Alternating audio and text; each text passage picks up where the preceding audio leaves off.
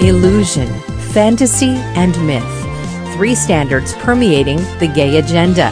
So Sue Boland presents Grace and Truth about LGBT now on Probe.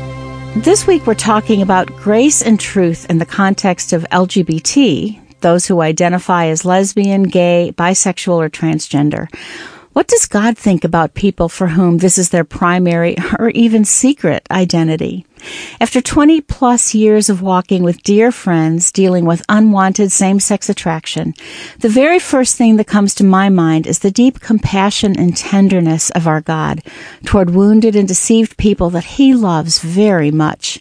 I'm reminded of Isaiah's words, "A bruised reed He will not break, and a smoldering wick He will not snuff out." People discover attractions toward those of the same sex. They don't initially choose them. These disordered feelings are like the warning lights on the dashboard of a car. They're saying, something's wrong under the hood, check it out. So in the beginning, same-sex attractions constitute temptation rather than sin. But it easily crosses over to sin when people choose to feed and nurture thought patterns that God's Word says are sin. And God's Word has always called sexual behavior outside of marriage between a man and a woman sin. That's because sex is deeply spiritual as well as physical, and He wants to protect us from the harmful consequences of sexual sin. So I believe God is grieved when people reject His clear biblical statements about sexual sin, as is now happening in many churches and individuals. An important part of the kingdom message is that God changes believers more and more into the likeness of Jesus. That means that God endorses change, which makes sense because growth and change are an intrinsic part of life. But the cultural narrative says your sexuality can't be changed. That's not what some social scientists have found, which is that sexuality can be quite fluid and changeable. There is no magic switch to flip from homosexual to heterosexual, but when people invite God into the woundings and deficits of their earlier life and receive healing in their souls, some can develop attractions to the opposite sex. I've personally seen this happen multiple times. The problem is that people aren't telling their stories, or when they try, they aren't believed. Disordered thinking and unnatural desires are not too hard for God to handle. Remember, He can raise the dead. You've been listening to Probe with your host, Sue Boland. Time to get your grace and truth up to biblical proportions. Get your free copy of Sue's transcript, Grace and Truth about LGBT, today at probe.org. Join us next time here on Probe. There's a massive clash between the lies of our sex-saturated culture and the eternal truth of God's Word. The culture says that sex is a need and a right for everyone to experience. Many people believe it's on the same level of necessity as food, water, and sleep. But God's truth is that sex is so powerful, it is to be contained only within marriage between one man and one woman. God's prohibitions against sex outside of marriage are His gift to us, meant for our protection from the painful consequences of sexual sin. They're like guardrails on a treacherous mountain road, intended to keep us from going off the cliff to pain and destruction. The culture says that gender is whatever we want it to be. Biological sex has been separated from gender, how you feel about maleness and femaleness. Personally, this strikes me as illegitimate as proclaiming that the white keys on a piano are bad and the black keys are good. They're not to be divided like that. God's truth is that God created man in His own image. In the image of God, He created him, male and female, He created them. Genesis 1:27. When a baby is born, the first words in the room are still either it's a girl or it's a boy. Gender is still binary because God still creates only male and female. The culture says that LGBT people are born this way. This lie is repeated so often people assume it to be true. But God's truth is that there's actually no scientific evidence of a gay gene or any other determiner of same-sex attraction. In identical twins who share the same DNA, when one identifies as gay or lesbian, the other one only identifies as gay or lesbian about 11% of the time. If homosexuality were a genetic issue, the correspondence would be 100%. Our culture continues to pump out the illusion, the fantasy, the myth, that sexuality is the most important thing about life and about us, and that sexual identity and expression is where life is found. The truth is that life is found in Jesus and nowhere else. In the old story of the Emperor's New Clothes, scam artists appeal to the pride of a conceited emperor, claiming they can create a magical outfit for him that is invisible to anyone who's unfit for their position, stupid, or incompetent.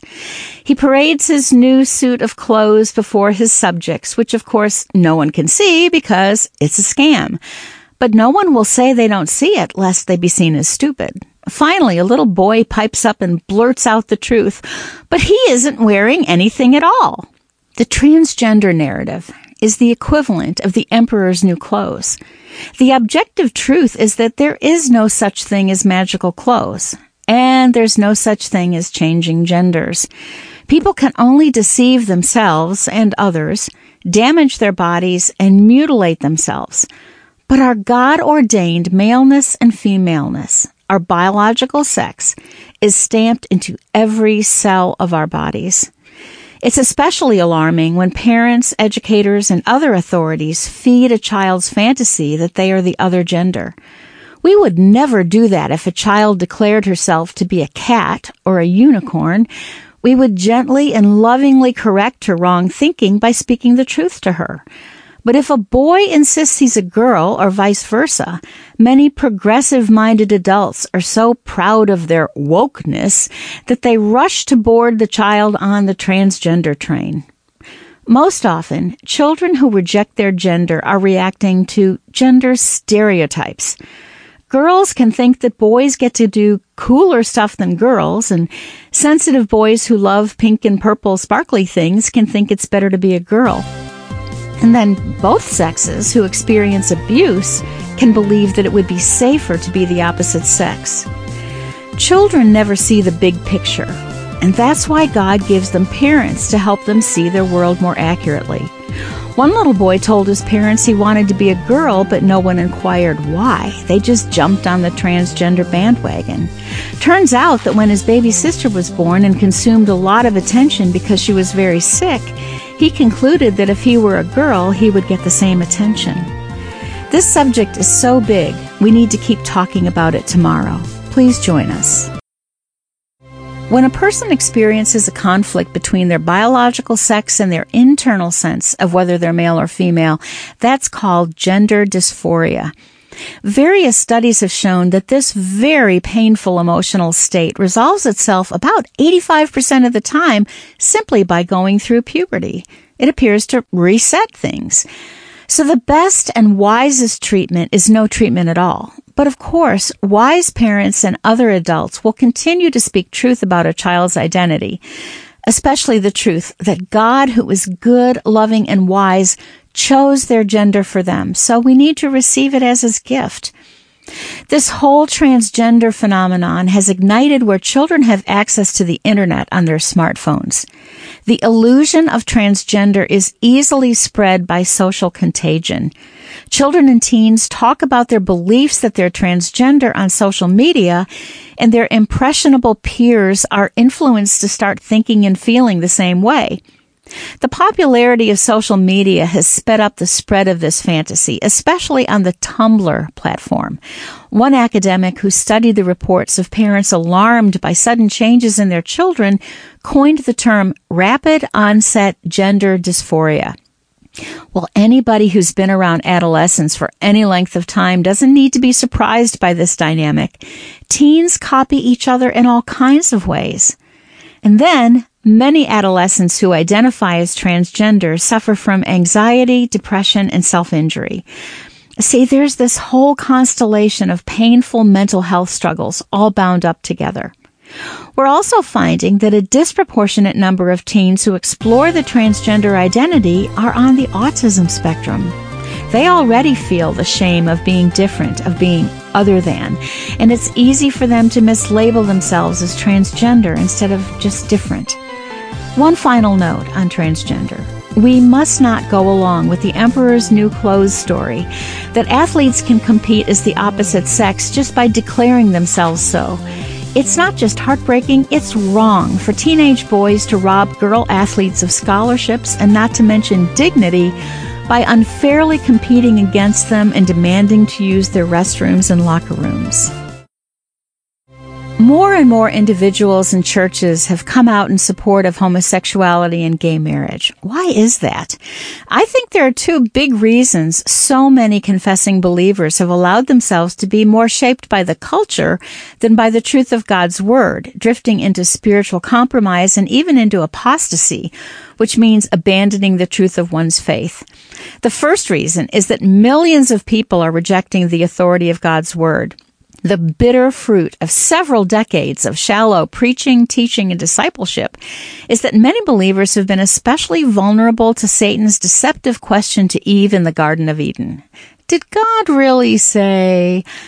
When Christians ignore or flat out reject the unmistakably clear biblical statements concerning homosexual behavior, they're playing into the enemy's temptation to justify disobedience by making feelings and perceptions more important than God's design and standards. The second reason is that people have been snagged by the gay agenda. When people don't submit themselves to the truth of the Word of God, they're easily shaped and swayed by the 6 points of a brilliantly designed gay manifesto spelled out in a book called After the Ball: How America Will Conquer Its Fear and Hatred of Gays in the 90s. This gay agenda has been executed perfectly in the United States. You can read the transcript of this program on probe.org for the details on these 6 points. This is how I see we got to this place where so many people have been deceived. They didn't anchor themselves to the truth of the Word of God, and they opened themselves to the cultural brine of this plan to overhaul straight America. I will close with 3 personal observations about this situation. First, Christians have bought into the culture's worship of feelings over God's unchanging revelation. Second, people love how making themselves an ally and protector of the underdog makes them feel, despite God's design and standards for sexuality and marriage. And third, not enough of us Christ followers are living lives that demonstrate the beauty and satisfaction of abiding in Christ.